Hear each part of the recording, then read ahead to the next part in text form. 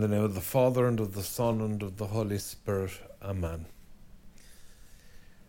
You're very welcome to the Brendan Option, coming to you courtesy of Immaculata Productions.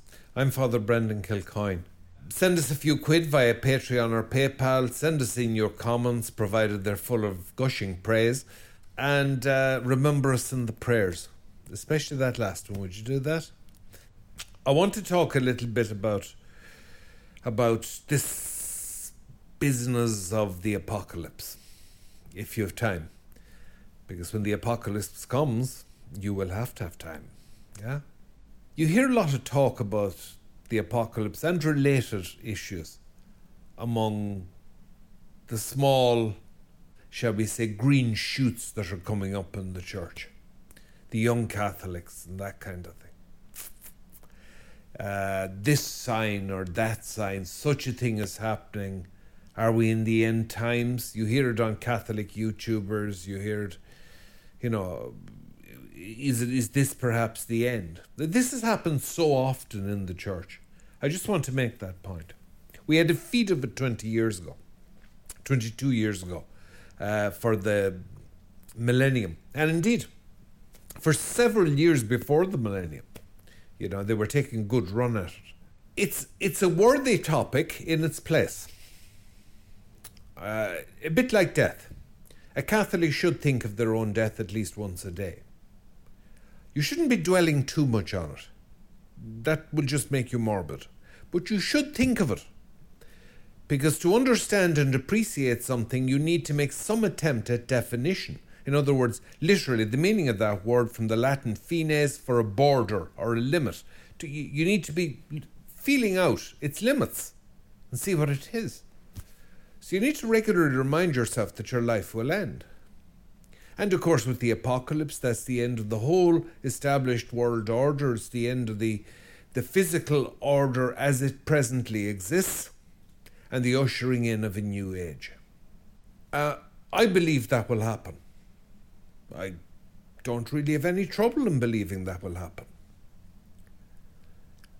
I think most committed Catholics, if they give it any thought, believe it will happen.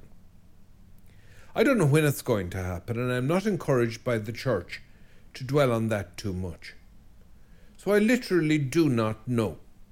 We saw in the readings last Sunday our Lord himself talk about it, and he counsels against listening to every Egypt. He didn't put it that way, okay, he talked nice. Every Lachico coming bowling down the road going, I am he, I am he. Sometimes, things that can be attributed to a surfeit of strong drink. I would avoid such people. I would avoid giving them air, giving them oxygen. I would not be inclined to dwell too much on such matters. And here's the thing. The main winner out of that is the devil. Because the more you spend time reading and thinking about the end of the world and the apocalypse, the less attention you're paying to the bit of the world that you still have. And your ordinary duties, which are never just ordinary. Your ordinary things, your prayer life, all the things you should be doing, you can neglect those. You can spend your life on YouTube watching one apocalyptic alakadoo after another. I don't recommend this stuff. I really don't. And all right, a certain amount, sure. I mean, you find some great scholarly stuff, some great prayerful stuff. Ralph Martin, now you can't go wrong with Ralph Martin, Matt Fradd's, great stuff being done. Sure, and they talk about the apocalypse in its place. Listen to me, when the apocalypse comes, believe me, you'll know it's here. Yeah, there won't be any need for discussion. You know what Ronald Reagan said about the federal deficit? You can say that about the apocalypse. I'm not going to worry about it. It's big enough to worry about itself. Yeah, can look after itself. And don't get wrapped up in this thing. Oh, so-and-so has said this. So-and-so has said that.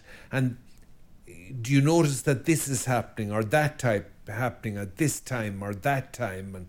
and whatever. And so you've the holy man of such a place, and the holy girl of such another place, and the holy little child of some other place, and the 12 dancing, prophesying rabbits of Belmullet. This can get very undignified if you keep it up. Okay? So yeah, I would just park that stuff. I really would.